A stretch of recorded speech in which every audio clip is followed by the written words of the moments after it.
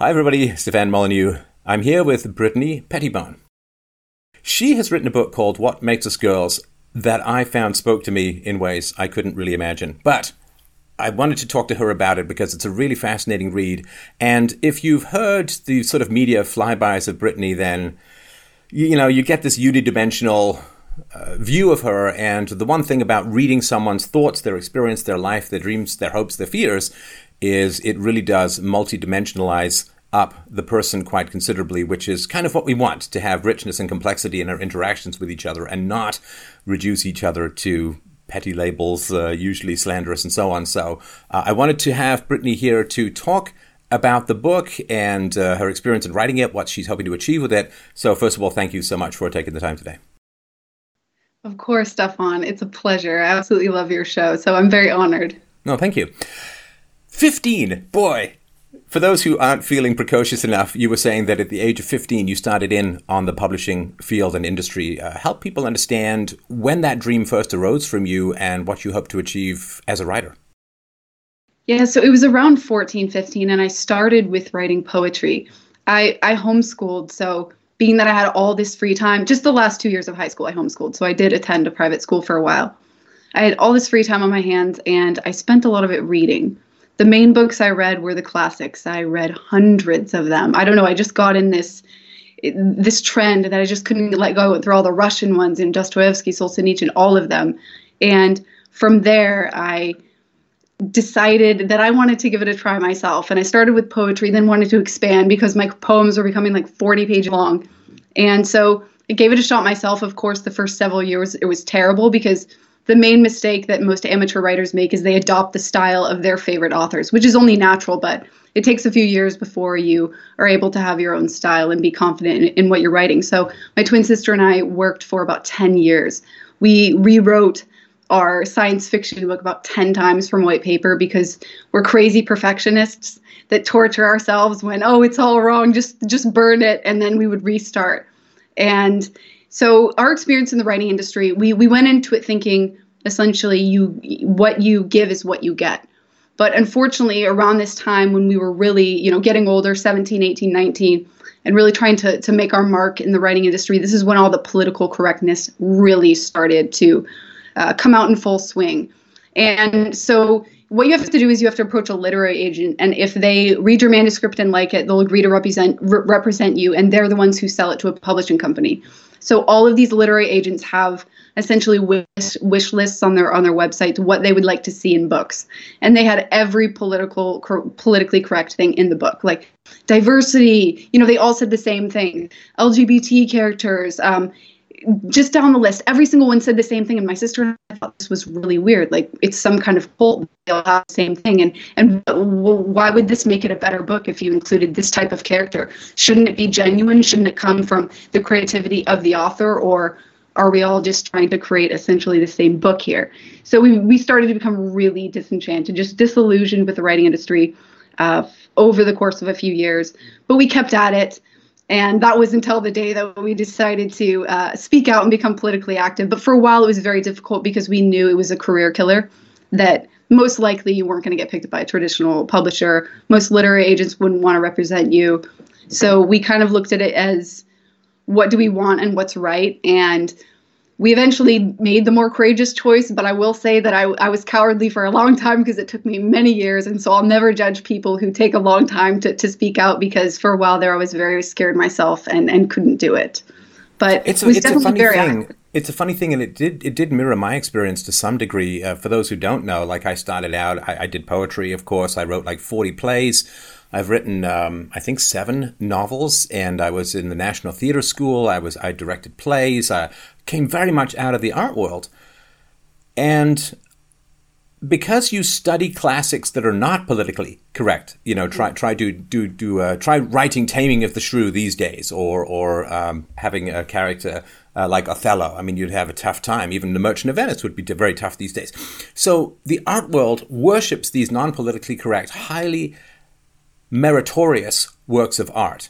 And so because they use all of that in order to pump up their reputation and gain an audience, you think, wow, they're edgy, they're cool, they don't care about political correctness and so on. They just want great stories with great characters and gripping prose and dialogue and excitement and all of that. And then you start circling or encroaching the art world, and they're not edgy at all. They're very stodgy. They're very, in a weird way, I hate to sort of say conservative, but as you say, everyone has the same list. It's not creativity. It's very sterile. It's programming. Sterile. It's indoctrination. It's leftist propaganda. It's like toiling with 1,000 monkeys producing yet another edition of the Soviet-era Pravda newspaper. Like, they have no interest in anything like that. And when my talent as a writer was recognized, as it very often was, I'd had one PhD reviewer of one of my novels say that it was the great Canadian novel that Canada had been waiting for, blah, blah, blah. But then there's this weird indifference because it's like, I guess because I'm writing from my own experience, it's like white male heterosexual characters and stuff like, so it doesn't fit into what they want. And then you begin to think, well, maybe I'm not that good, or, because, and that whole process of trying to figure out whether there's actually a meritocracy in art or whether it is just leftist controlled propaganda it was like that scene from A Clockwork Orange where Malcolm McDowell's character has like the toothpicks propping his eyes open. It takes a long time to see, but man, once you see it, you can't unsee it at all. Yes. And kind of on that note, you can't win with these people. So they want you to be diverse in your book. So for example, then you'll include an African-American character. But then the moment you do that, it's like, how dare you try to live their experiences, pretend that you understand them, and they'll freak out at you either way. But then if you don't include them, then, you must be racist because you only have white people. So I've seen this happen to many of the popular authors even, and it's terrifying because you just can't win with them. You can never do it right. So what's the point in trying? I say just be creative, put out something genuine that comes from yourself, because otherwise all of it's going to be the same. And you're never going to write anything groundbreaking that has really stood the test of time and will actually influence people the way that many books have, because they have a great power, books, but they're just losing all of that because there's just nothing behind them anymore. No sincerity. Well, and I think for me, one of the turning points more recently, well, it's not that recent now, I think she's a Canadian writer, Anne-Marie MacDonald, who wrote a book called Fall on Your Knees, which I read because it was the book. And I'm like, well, I got to really make sure I understand what's going on in the literary scene. And she wrote a very funny play called Goodnight, Desdemona, Good Morning, Juliet, I think it was. And the book had beautiful language in it. And when I was trained as a writer, there was a best-selling author who trained me as a writer. And her books as well were the language is beautiful. Like you could take a warm, sudsy bath in the prose and just emerge a better person. And there was this all of this icing of lovely prose around basically a stillborn corpse of a story full of horrible people and horrible situations. And this, seeing the beauty of language wrap itself around the most macabre, zombie, eye-socketless festivals of gore and horror and horrible situations, to me, was really appalling. I don't mind characters being in difficult situations, but when you have nothing but horrible people doing horrible things in horrible situations with no redemption at the end, it seems almost like the prose is the meaty worm on the hook of nihilism that's supposed to pierce your soul. Exactly. And this is the main problem with story nowadays in all of its mediums. If you study traditional story structure, the entire book depends upon your moral argument, upon your character arc and their self-revelation. And if you don't have one, or your morality is skewed, then it's not going to be a good book, just 100%. So one of, I think, the best structural stories that I've ever seen. It's pretty much flawless. Obviously, many of the classics have it, Shakespeare, all of them, but a bit more modern. The 70s is The Godfather, Part 1. It's absolutely flawless. Of course, he has a negative moral arc, and he becomes, evil at the end, so to speak. But he started out good, and he had that moral arc. And by the end of the films, even though the third one is awful, he does get what's coming to him. He doesn't die happy. He dies alone and miserable, and he's lost his daughter. And this is supposed to show the audience, without shoving it down their throat, like, believe this and that. It shows them subtly right and wrong, and that there are consequences to immoral actions. But story has largely lost this. And that's why when you study traditional story structure and then you read many of these books and watch many of these movies, you can see exactly what's wrong with them. Not everybody who can see what's wrong with them could write a book any better, because there's a lot, that goes into execution, but it's definitely a gaping hole in the art world today.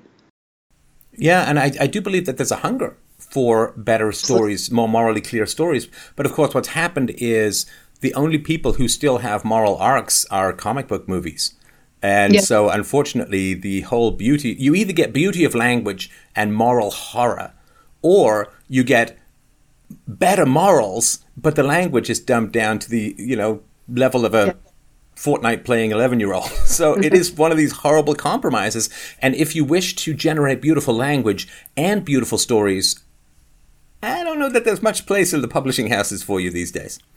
Yes, they've made it very difficult. But I mean, there are still smaller outlets we could go to, or self-publishing used to be largely frowned upon. If you were a self-publisher, it automatically meant that you could just never get traditionally published because you were an awful writer. But actually nowadays, there's a lot in it for the author. So of course they have to do all their own marketing, but actually as an author who's just being picked up, a debut author, you have to do most of your marketing as well. And if your book doesn't do well, then they're just going to toss you out. So that's why the vast majority of authors are debut authors, because most of them don't make it and then never published another book with a publishing company. But there is a lot now to be gained from self-publishing. So I would not discourage that. Oh, no, it's certainly been my route. This idea of being famous after you're dead when you can just self-publish instead, I don't really see the point. And I remember this too, and I want to get to your experience when you went to these seminars and writing classes and writing courses trying to meet other writers and people in the industry. I remember the first day when I went to the National Theatre School, I was taken in for playwriting and acting. And the head invited the whole the first-year students in. There was like 2,000 people who apply and 16 people get in, and it's a grueling audition process, and you have to take your favorite play at one point, boil it down to 3 minutes. I did I'll Be the Zoo Story, which was a play I liked at the time, but I remember going into the director's office with all the other first years, and he kind of looked at us like we'd taken some sort of steamy dump on his rug and said, aren't you all very young, white, and bougie, which I guess was slang for bourgeois. And I'm like, oh, great. The elite institution is a communist hellhole. Why? Because they all are. It's like, oh man, this is going to be a struggle and a half, right?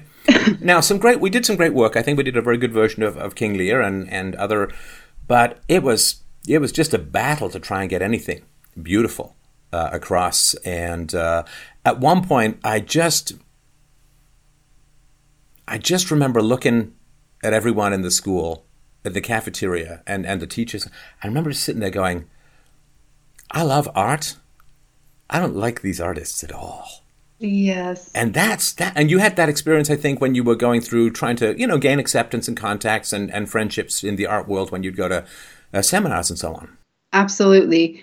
It eventually, after many years, reached the point where examining all the messages that these men and women were promoting in their New York Times bestselling books, we were thinking, okay, but we don't agree with these messages, at all. These are not moral messages. So in order to be their friends, to be accepted by them, to be accepted by the writing industry, we essentially have to compromise our own principles, which when we really were able to boil it down to that and see it clearly, we said, no way.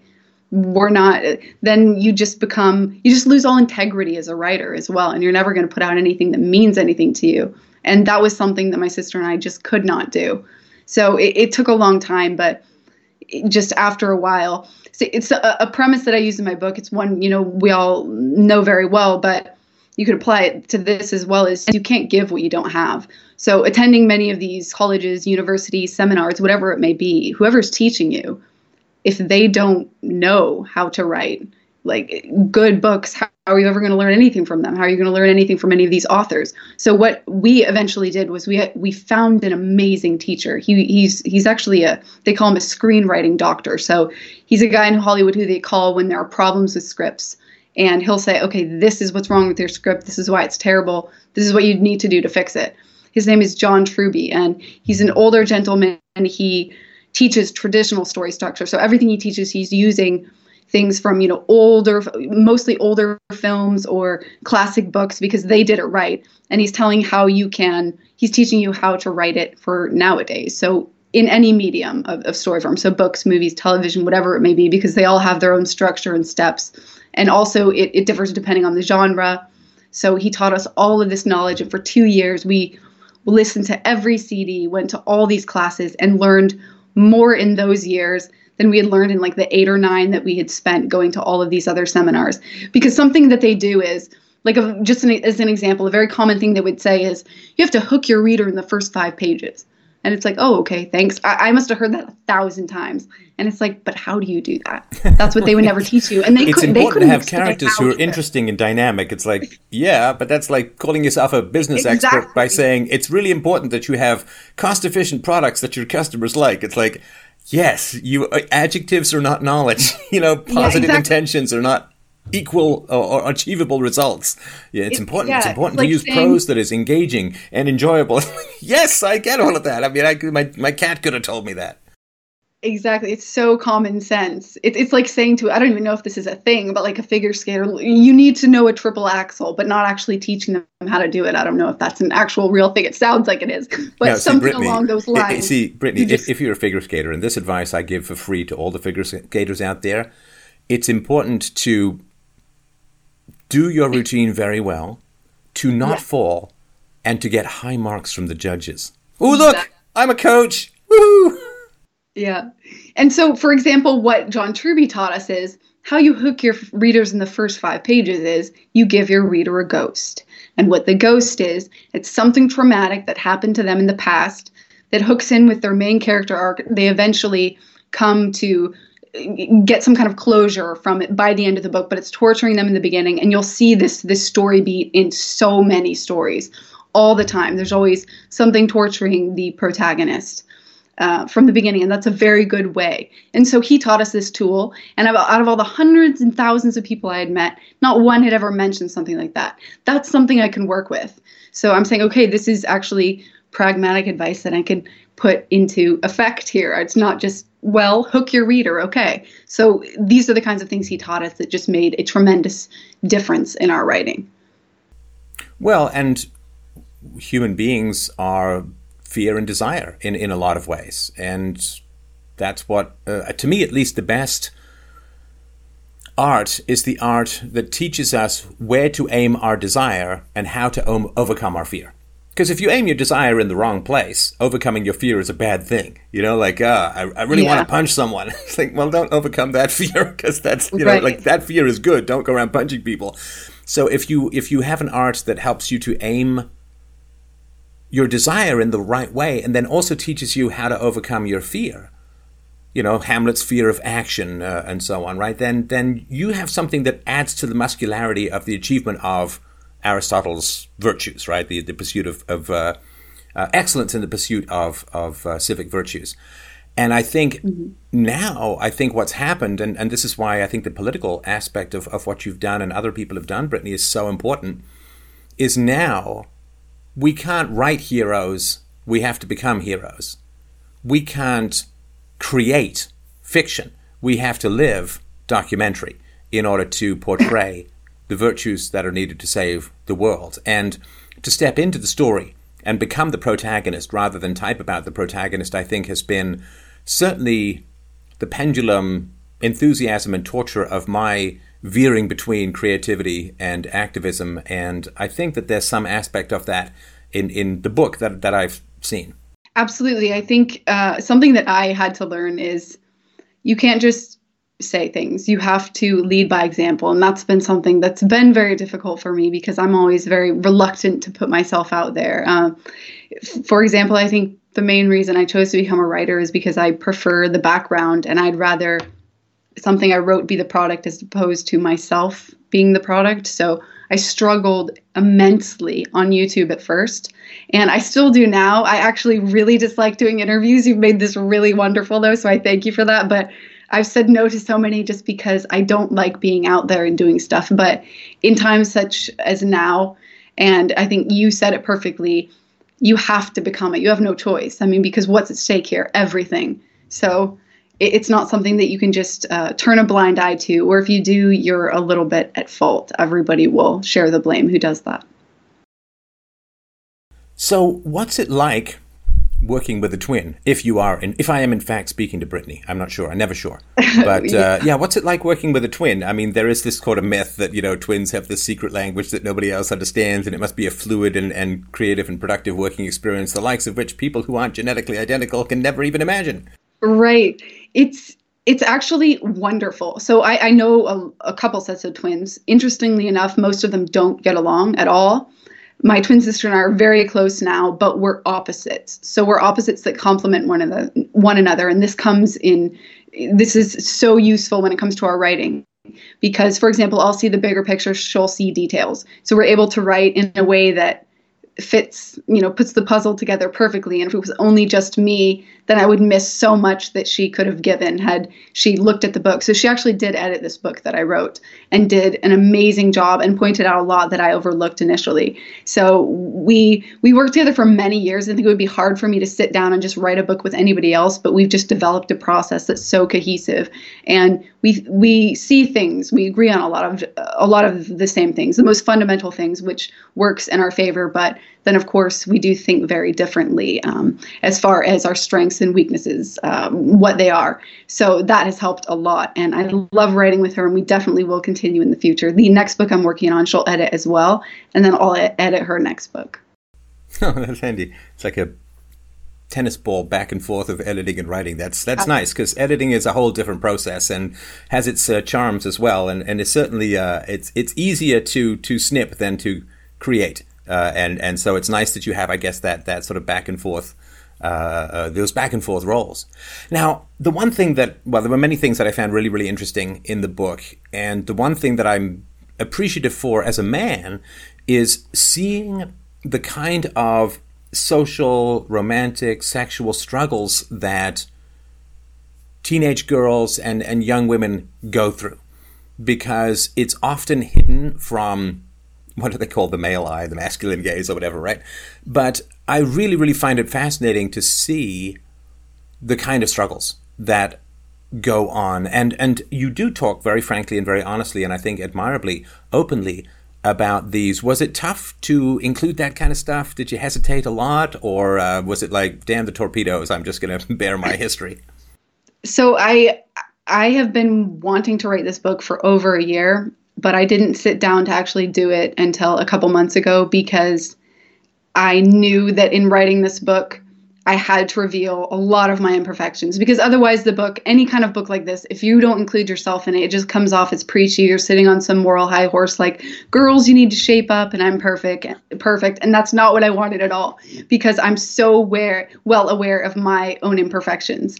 And I think, there's so many wonderful friendships I've also made over the course of the past few years with girls who are, political or non-political, that I've met in all my traveling and everything that I've been doing. And I see that they're all going through the exact same thing, no matter if they come from a wonderful family with wonderful parents and siblings, or, they have a really good religious community, or they're politically conservative, whatever it may be, they still go through all of these problems. Huge ones are like purposelessness, for example, or being inauthentic is such a hard one for girls. And I know a lot of these do apply to men as well, but I would never claim to be able to define how they experience this. No, but they manifest in different ways. And that's what I mean, we all have that same challenge of individuation versus conformity. But the way that it manifests, like the conversation that you have with the girl on the beach, and the popular pretty girls who are like, well, surely you've slept with your boyfriend by now, and it, like, I don't want to be a prude, and I want them to like me. But these are unique, I think, things that women go through that I think men have kind of suspected, but we don't usually get that view. And this lifting the veil, I mean, it sounds like a book for girls, of course, but there's so much in it for men to understand a female experience. I think that's a very, very common thing. And I hate to sort of put it, as silly as this, but to put out, to not put out, is it worse to be thought of as a slut or a prude? I mean, these sound like almost quasi-Victorian themes, but I think that's still very powerful for modern women. Yeah, absolutely. Something that I came to realize is, I think that for a while there, I was too hard on, women in general. So, of course, there's a lot of blame to put on all these feminist people, whatever. I'm not speaking really about them, but I'm talking about young girls, because where are the good role models in our society? I can hardly name even one. If you have a good role model, it's probably locally, like your mother, your father, a mentor, teacher, friends, whoever it may be. But out in the world, the people held up as so great and noble, and that, as admirable, and we should replicate their actions and their paths to success. They're not exactly good people, and they're not promoting good messages. So most of our youth are exposed to this in their schools. Like sleep with a million guys, because girls and men, girls and boys are exactly the same, and they're going to process it the exact same way. And girls don't form deeper emotional attachments, and will probably, will be very scarred from this. And also, not to mention, this is something that I forgot to mention in another interview, and there was someone very angry at me in the comments, but of course I understand it as well, that if a girl sleeps with hundreds of men, what guy's going to want her? Not very many. So, well, for girls, I mean, the 101st maybe, but not for very long, right? Yeah, exactly. So there are just a lot of these issues nowadays that girls are facing and that aren't being talked about. So one that I think is very important in this book, and that I came to realize about myself, especially through my mother's advice, is that nowadays there is no encouragement for self-improvement. Everybody's perfect. That's the message. You're perfect the way you are, whether you're obese or anorexic, or whether you're, cruel or nice. You're just perfect the way you are. There's no need for self-improvement. And this is exactly why telling women also that we're all victims, none of them are ever going to take responsibility, because it's not only that they're told that they don't have to, they're encouraged not to, because we're all victims and somebody else is always to blame. Oh, yeah. I'm sorry to interrupt. I just had one of these on Twitter. Man, it drives me nuts because, I'm the father of a daughter, and I don't want her growing up in a world where everyone keeps trying to convince her she has no agency and is always a victim. It's terrible. And so I was talking about some bad motherhood thing that someone on Twitter was talking about. And then somebody was like, well, yeah, but that's what happens when women get pressured into having babies. And it's like, what? They just have babies because people tell them to, and then they just become bad moms because of that. And they have no choice, no agency, no capacity to change. And it's like, it just drives me mad. It's so disrespectful to women. And who is pressuring women nowadays to have kids? I think it's quite the opposite. They're pressuring women to have careers. Muslim husbands, I believe. Yeah, if he's referring to the husband, but largely, like, the dominant culture says, don't have kids till your 30s, but then you're too old, and maybe most men don't want you because, as I said, you've slept with 1,000 guys by then. But there is no encouragement towards motherhood nowadays, and there's no spotlight placed on it as even saying that it's a worthwhile thing. You're inferior almost. This is the way that you're treated as a mother. But so they're largely behind the curtain, and everything they do is in the dark. And the women who are the career, that choose the career, and they're the CEOs, then, the spotlight's on them, and they're the most wonderful women ever. But I think that it's just really dishonest. And it's because when they promote these things, girls believe them. Like teenagers just in general, whether you're a girl or a boy, a lot of them are very impressionable. And what authority is telling them, society, whether it be like their favorite celebrity or their teacher, whoever it may be, if they're telling them this is going to make you so unhappy, from advertisements and entertainment, Hollywood, everywhere, the media, then they're going to believe it most likely, and they're going to choose this path and be very unhappy in the end. I think that at the very least, all angles need to be shown, and all the pros and cons of both need to be taught to kids, so they can choose for themselves, instead of this indoctrination and terrifying them of marriage and having a family and being able to settle into that role when you're young. They used to get married when they were like 16, way back when. Of course, I'm not saying that people should do that nowadays, but nowadays it's getting older and older and older, like 28, 29, 30, 35. So, and that works for some people, and it's fine because they never found anyone before then, but encouraging it it's very... Well, no, but it's if it's not even in your mind, like right. The moment that when women start to really feel concerned is, the famous wall, right? So in your late 20s, early 30s, suddenly you wake up from the glitter baked haze of partying and dancing and all of that, which is all great fun. And then you're like, ooh, actually, come to think of it, I should start looking for a stable, decent, reliable, honorable provider, who's going to be able to take care of me while I have kids and breastfeed, who is going to be a good father, who's going to be a good provider, who's not going to cheat around and all that kind of stuff. And so what happens is your entire radar, and I was really struck by this bit where your mom, we'll get to it in a sec, your mom was a little harsh, but, I'd like to know the backstory. Tough love, it's great. It's funny, no matter in life, you kind of end up finding what you're looking for. So if you're looking for some, I don't know, let's take a cliche, right? Some long-haired David Beckham looking like washboard ab leather pants guy who rides a motorcycle and hasn't had a stable job in ever, then yeah, you're going to find that kind of guy. But then when you your eggs are like, hello, we're getting kind of dino eggy down here, we're getting kind of dusty, we're kind of running out of babies down here. And they're like, whoa, I've really got to change. And then what women do is they say, now I want to find the best possible guy that I can when I have slept with a lot of guys and thus really impaired my capacity to bond, when I have not taken good care of my health, when I have spent a lot of time in an office, and guess what? The best guys are gone by then. It's like showing up late to an auction and think you're going to get top pickings. Like the good guys are getting snatched up all over the place. Like waiting for good guys in your 30s is like expecting the very best cars to be on the used car lot. No. The cars that are on the used car lot are the cars that nobody wants anymore. And the reason they don't want them is because they're not very good cars. In general, there's exceptions. I married in my 30s, so I think that there are exceptions. But if you don't even think about trying to find a stable, good, honorable provider for your children, then you're not going to even, you're not going to look for that person. B, you're certainly not going to find them. And C, to get to your story, you're not going to develop the kind of virtues that are going to attract such a man.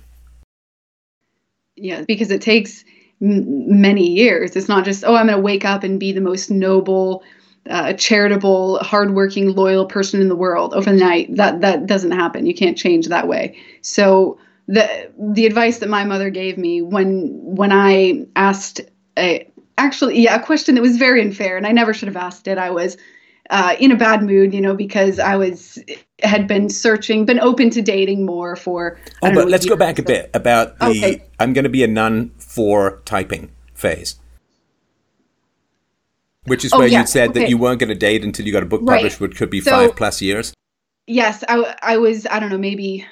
I don't remember how old I was. I was in my teens. I just want to point out, you were rather an intense teenager, which, I'm not complaining about. I was an intense teenager too, but it's just like, I shall see no man until I see my name in print. It's like, well, that's dedication, man. I gotta give you top marks for that. I have a problem with moderation, and that's why I wrote a whole chapter on this, because I think it's the solution to a lot of problems. So my ideal workday was like 18 hours of just work, and then if it's not an extreme solution, it's just not a solution, right? Yeah. So what I had told myself was, okay, I'm not going to date till I'm published, and this is out of the way. It wasn't like, I'm going to just go have fun and sleep around, all that. I was like, I am literally living in my room, and I did do that for it was 3 or 4 years or so, and then I started to get lonely, because humans are social creatures. It's only natural if you're only there all day alone with your thoughts. Yes, you do get lonely after a while. And I was thinking, okay, I'm being unrealistic. Even nuns have nuns, right? Yeah, what if it takes me 10 years to get published, and then I'm wasting my whole life here, essentially, and my time's running out? Or what if you don't even get published? Exactly. If I never get published, or what if I had been out and about in social, and I would have met the man that I was meant to marry, but I was locked in my house because I was hiding away from the world, and I never met him. So I was considering all of these things as I started to feel more lonely in my isolation. And then, after a while of searching, and I couldn't meet anyone, it wasn't that the people were bad. It was that we just weren't compatible. And I was taking that out on them, because I'll chalk it up to my immaturity and being selfish at that time. And so how old were you? Is this the early 20s? No, it wasn't the early 20s yet. It was still my later teens. Late teens, okay. And I asked her, Mom, where are all the good men? And instead of saying to me what I think many parents, especially if they have the modern mentality nowadays, if they've adopted what our society says, she probably would have answered to me, you're perfect, honey. You just haven't met him yet, just because none of the guys are worthy of you, blah, blah, blah. There are no good men. It's a patriarchy that oppresses you. Instead, what she said to me is, Brittany, if you want to meet a good man, if you want to, if you want a good man to be attracted to you, you need to develop the qualities in yourself that you want in a good man. So before complaining and putting down all the other men, look at yourself.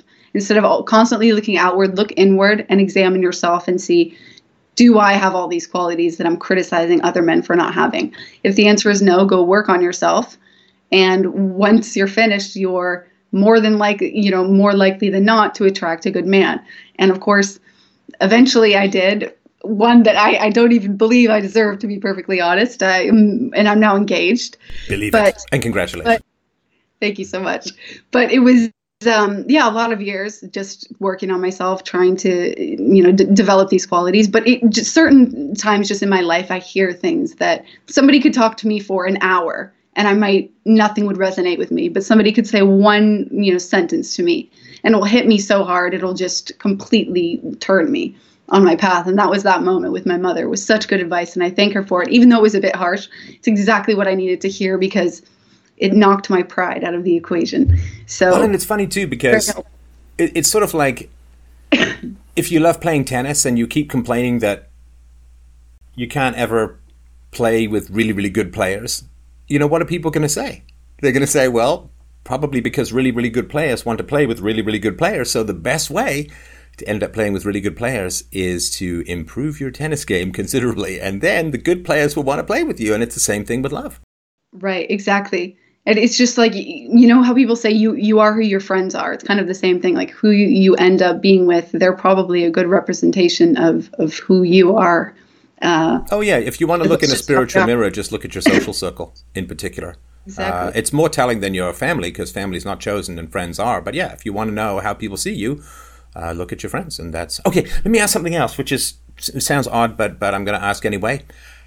How is it physically or chemically possible to destroy your hair for 3 years with henna? I asked around people that I know, and there was a great deal of confusion over what on earth you did. How did this come about? So I will even send you pictures. It is absolutely horrific. So my mom ordered this henna dye from, I don't know, Amazon, the internet, Satan. Somewhere. And Satan. Yeah, I'll leave it at that. And she's like, it's healthier because normal dye is very unhealthy for you. So I was like, okay, why not? And I put this dye in my hair and it turned it completely black and it was supposed to be dark brown. And it had, when you went in the sunlight, this weird glint on it that was like greenish blue.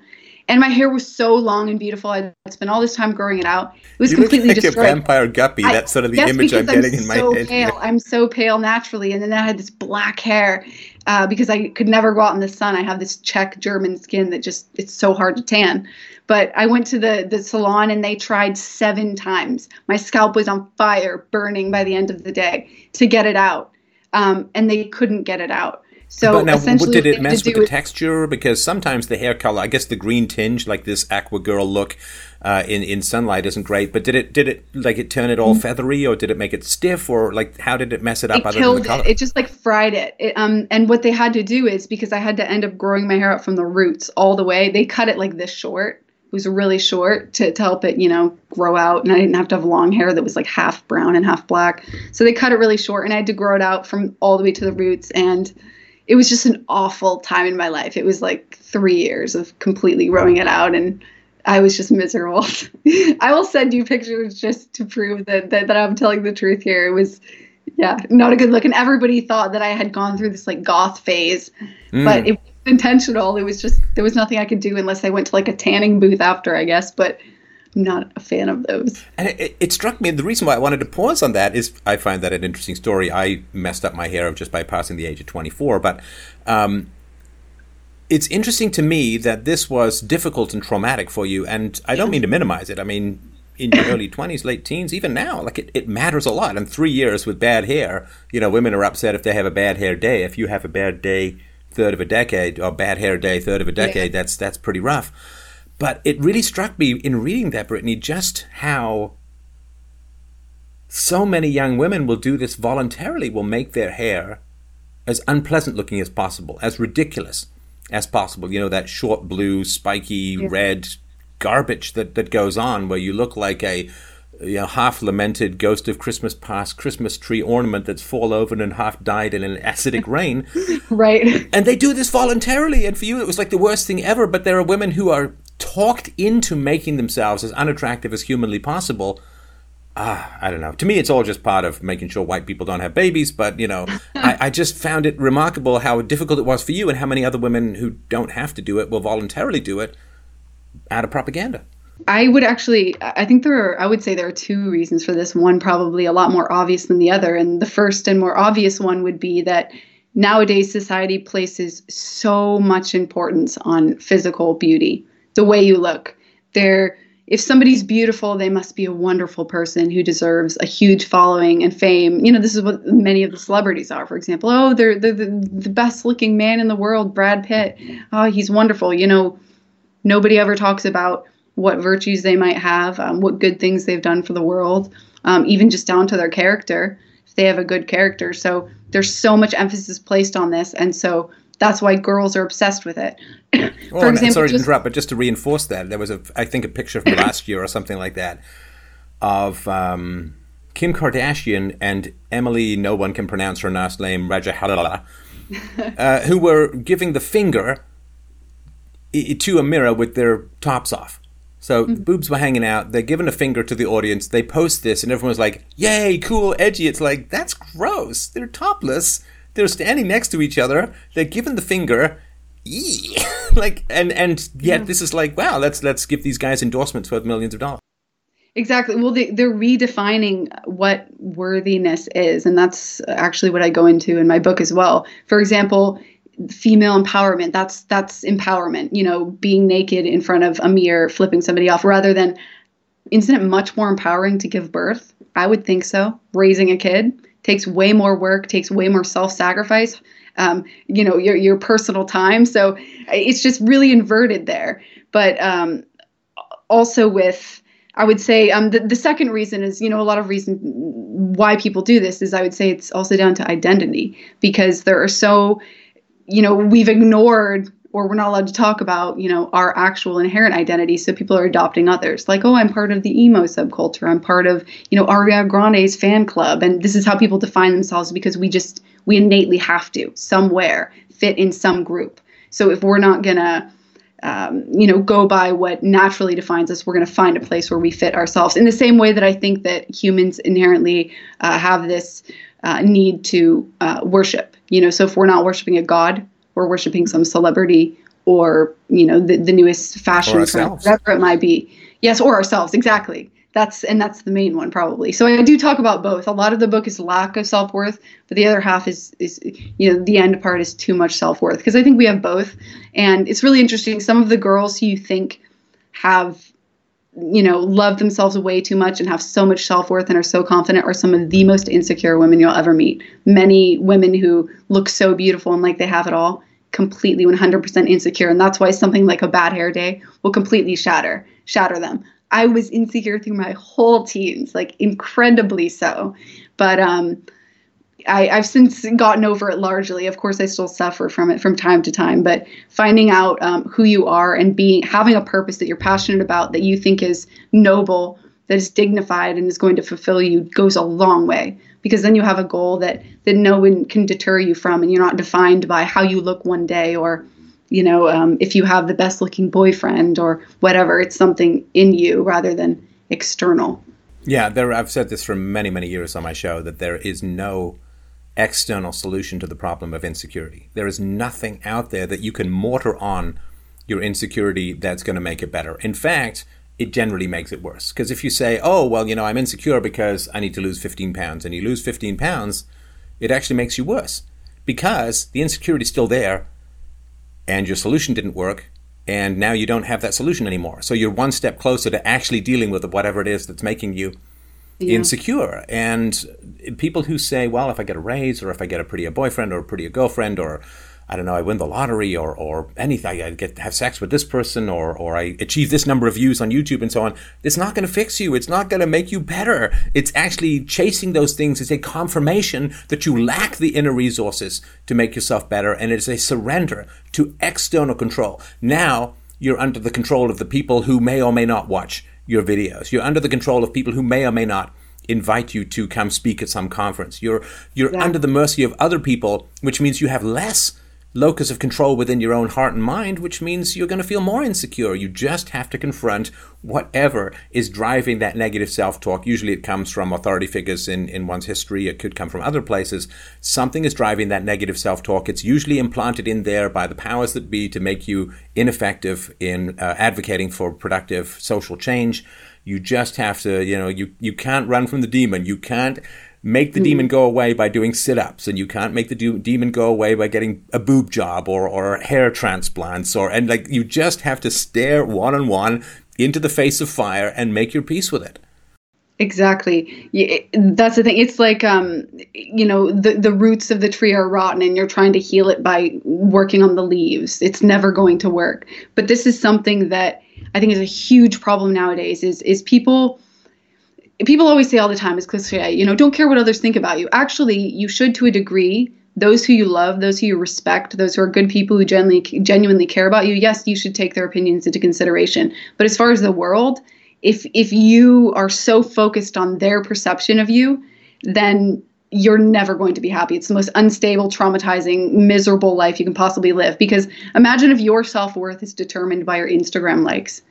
And what if you get 100 one day, but then 50 the next day? What did I do wrong? Everyone hates me now. Or you get one mean comment.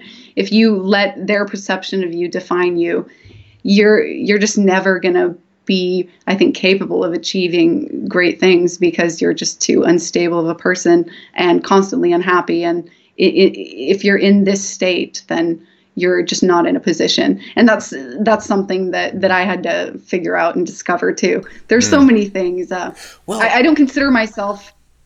Oh, go ahead. No, go ahead. What did you say?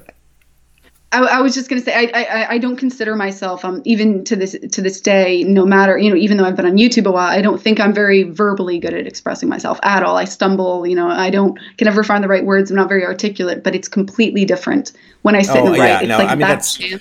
I'm fairly eloquent, but it never matches. It never matches what's in my head. No. You just have to. It's like this platonic ideal. There's this Plato's form of what you want to say, and then there's this ridiculous. Yeah. It's like when I was a kid, and I remember very clearly at the age of, I was in preschool, like 4 or 5 years old, and I wanted to paint this picture of a little boy with rosy cheeks going down a sled, on a snowy hill, and that was very clear in my head. All the little rosy cheeks, the apples, and his scarf flying behind him. I even knew the green color of it. All detail, everything. And then what you do is you go over, because it's preschool, and you have, these paintbrushes half the size of brooms, and you have this like half watery paint that someone spilled glue in, and then it's like, I remember taking it and you end up with this big giant close-up mural mess of. And then you peel it up from the table and half the paper gets stuck behind because it's so wet. And it's like, well, there's your image in your head. This is what you could actually achieve. And I know that's the challenge, but that's what art is for, is to try and polish that into something that is more easily transferable. And that aspect as well, too. Let me talk about this joiner thing, because I've been really, really wrestling with this. So I'll submit to your wisdom and knowledge in this area because you've got more experience here. I've been a joiner at some times in my life, but I find groups pretty volatile. And I find groups, sadly, unprepared for any kind of troll assault. That's been a repeated experience of mine. And you talk about this in the book, that you're part of a group of activists, and then someone starts spreading some rumors, or somebody publishes something, and then, the whole thing just full house of cards, and everyone's turning on each other, and betrayal, and this formally cohesive group where people are toasting each other and swearing fealty, Spartacus style, till the end of time. And then like some tweet comes up and everybody turns on each other like it's Lord of the Flies on Fast Forward. How has that conditioned you in terms of working with groups? Because, I was in Poland and I'm like, I don't really want to do this alone anymore. But then I hear these stories of these mass implosions among groups of former allies turning into a bunch of feral dogs fighting over the last diseased squirrel. And it's a little tough to find the motivation. Where do you sit now, having experienced this a bunch of times, in terms of group and trust and all of that?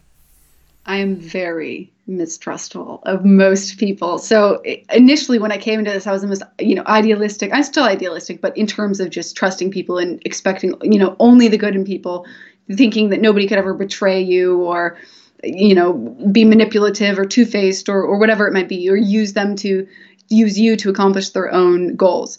So I came into it thinking, oh, we're all a team, we're all in this together, but then I went through a whole sequence of being betrayed by people, having them give information out. Like, you say something in confidence to someone, just maybe about your personal life, whatever it might be. And then people share it with others and it goes around, or observing all the drama. I've never taken part in any of the drama that has ever happened in the right wing since Trump's election. There have been plenty, but I've always stayed out of it because I just think that it's a waste of time. Like, there's so much bigger battles to fight.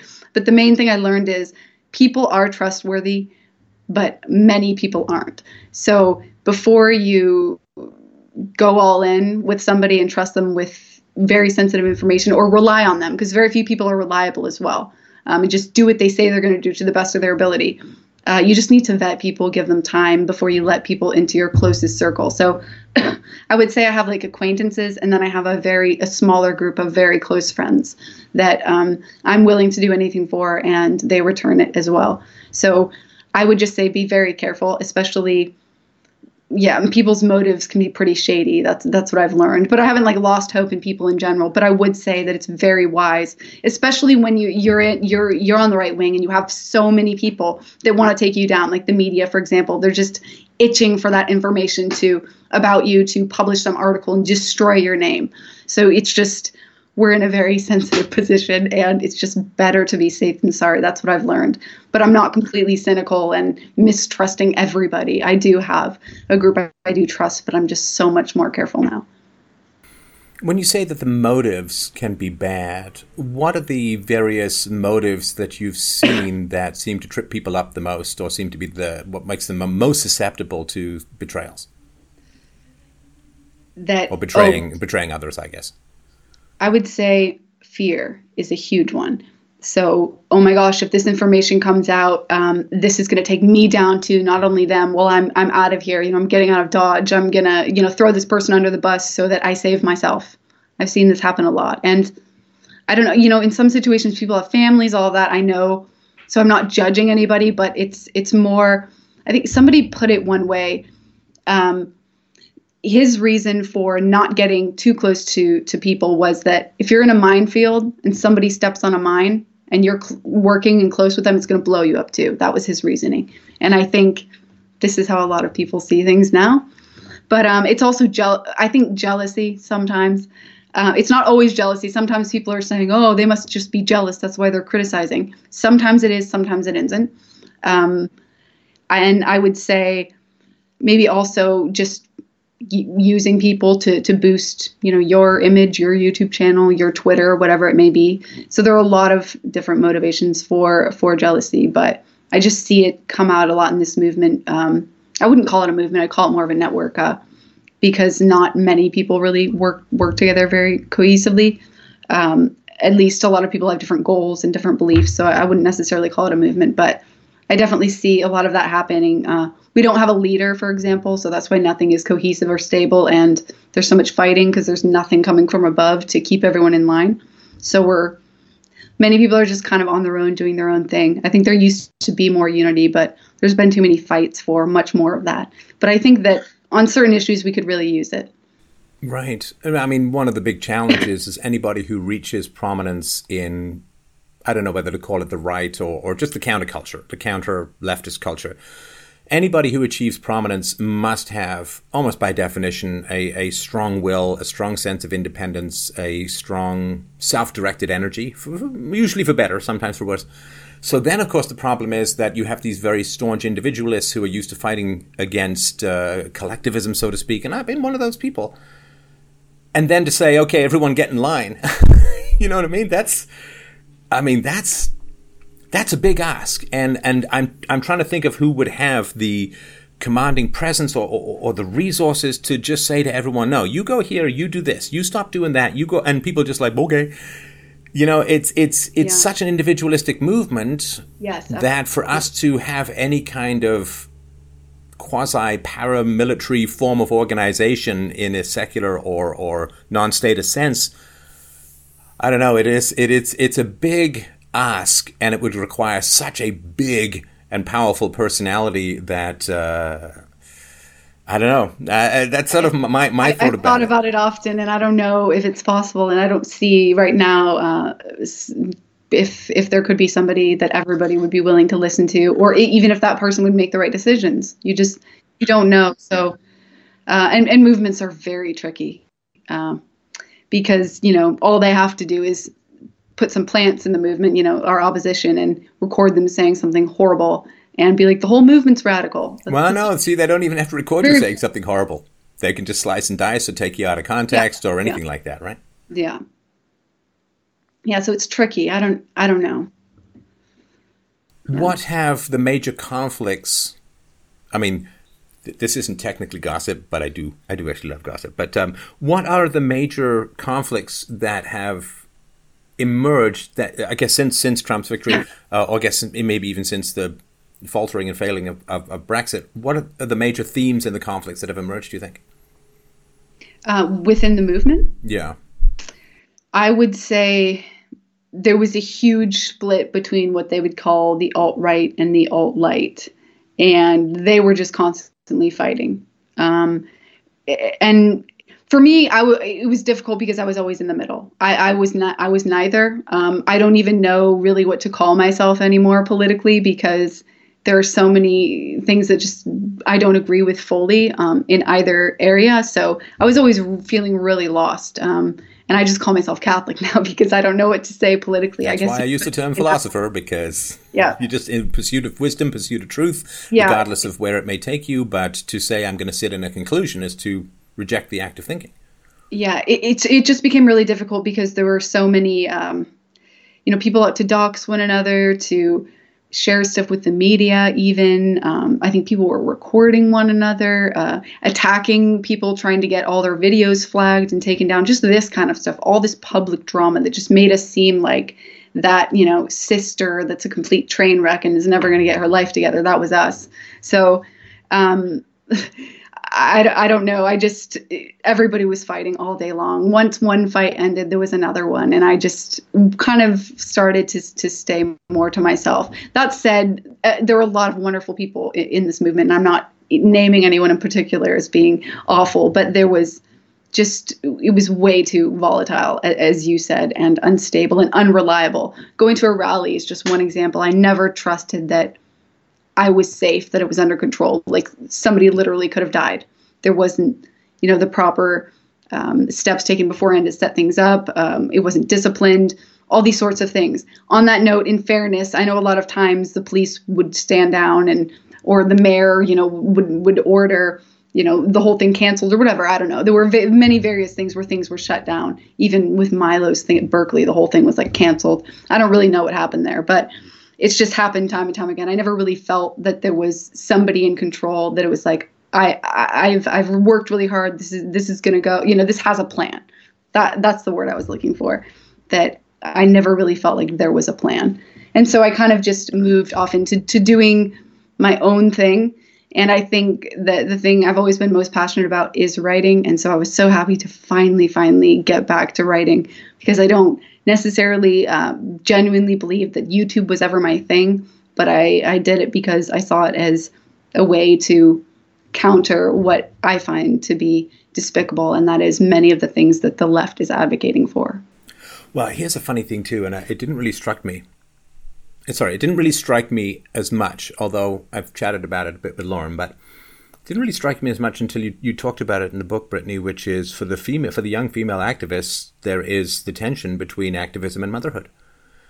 For a male, like, just sort of take the stereotypical example. So for a male who's pursuing activism, while you're out there, you're getting more prominent, you're getting more famous, maybe you're getting more donations, maybe you're getting more resources. So in a sense, deferring fatherhood for a man who's on the ambitious upswing is not a bad idea, because you gain the traditional, your daddy's rich, your mama's good looking, you can end up with more resources and more fame and more access to potential dating partners and maybe end up with a better wife. But of course, for the female activists, it's really a very different equation. And I read that part several times, just trying to sort of knead it into my bone marrow so that I could really understand what that process is. But how's that been playing out for you? It wasn't such a big issue initially because I was single. But as soon as I met my now fiance, Martin,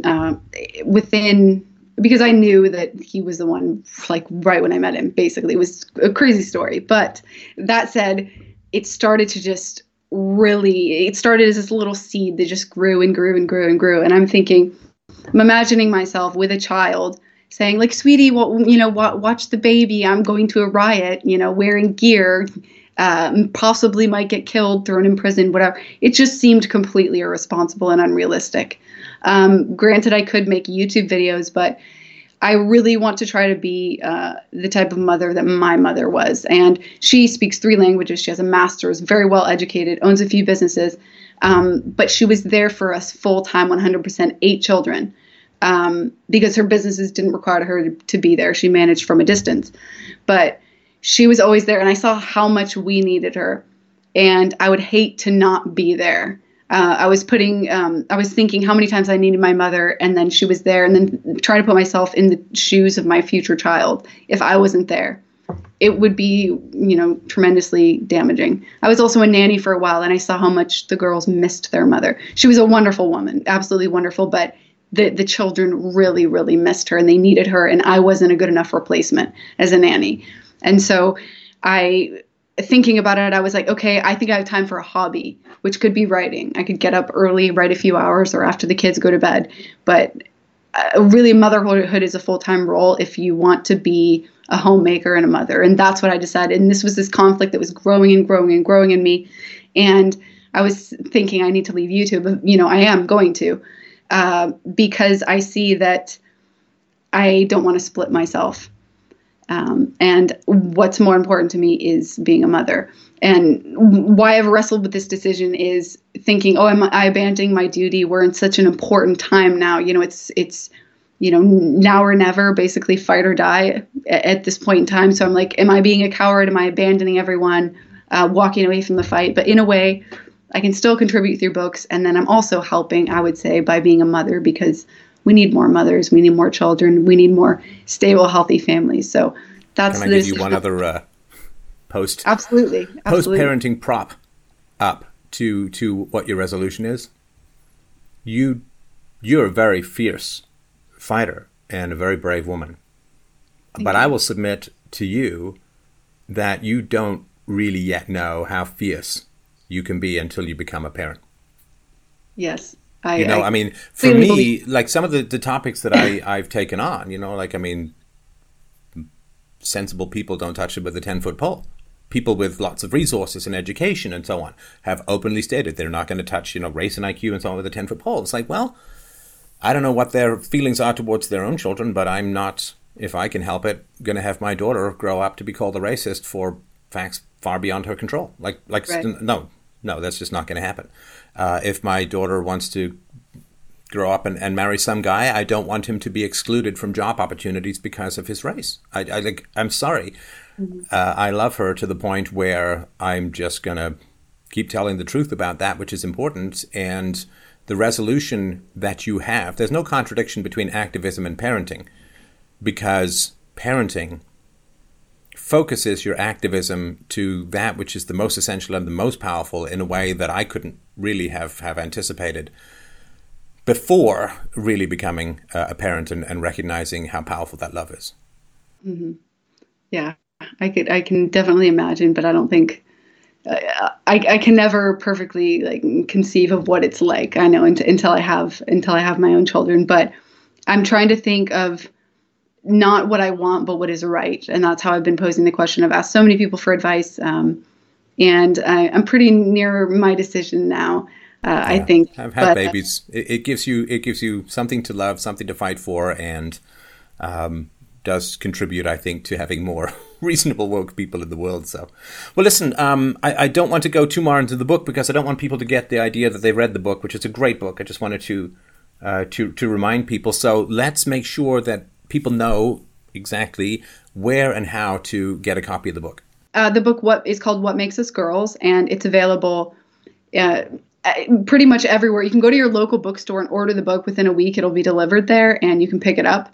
And I would encourage people to do either this or order via Barnes & Noble or Amazon, a Kindle version, because Amazon has decided to be really difficult with me. I'm not accusing them of doing this deliberately, but it's a really shady situation.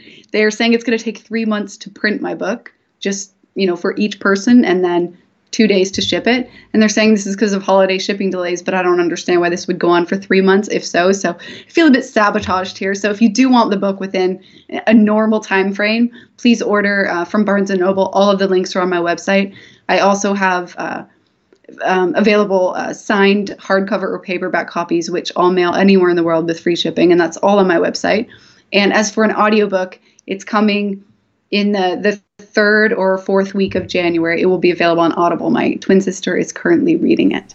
So I knew there was going to be a switch. Well, the good thing with having a twin is you do she has save a way money better voice. You do save money on author headshots. All right.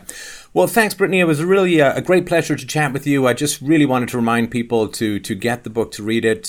Whether you're a boy or a girl, a man or a woman, doesn't really matter. It is a wonderful window into someone's life and thoughts, and it reflects back onto my own experience in very deep and powerful ways. It's beautifully written, and I even like the font. The book is What Makes Us Girls. The author is Brittany Pettibone, and I'll put links to it all on the show notes, and hope you have a wonderfully happy new year. Thank you so much for taking the time today. Oh, that was to me. Sorry. Thank you so much. Are you talking to someone else? Thank you to people for listening. Okay. Thank you so much, Stefan. It was amazing talking with you. I can't believe it went an hour. It felt like 10 minutes, but it was really wonderful being on your show, and I'm so grateful to you, and I'm so happy you enjoyed the book. All right, and give my best to Martin. Absolutely.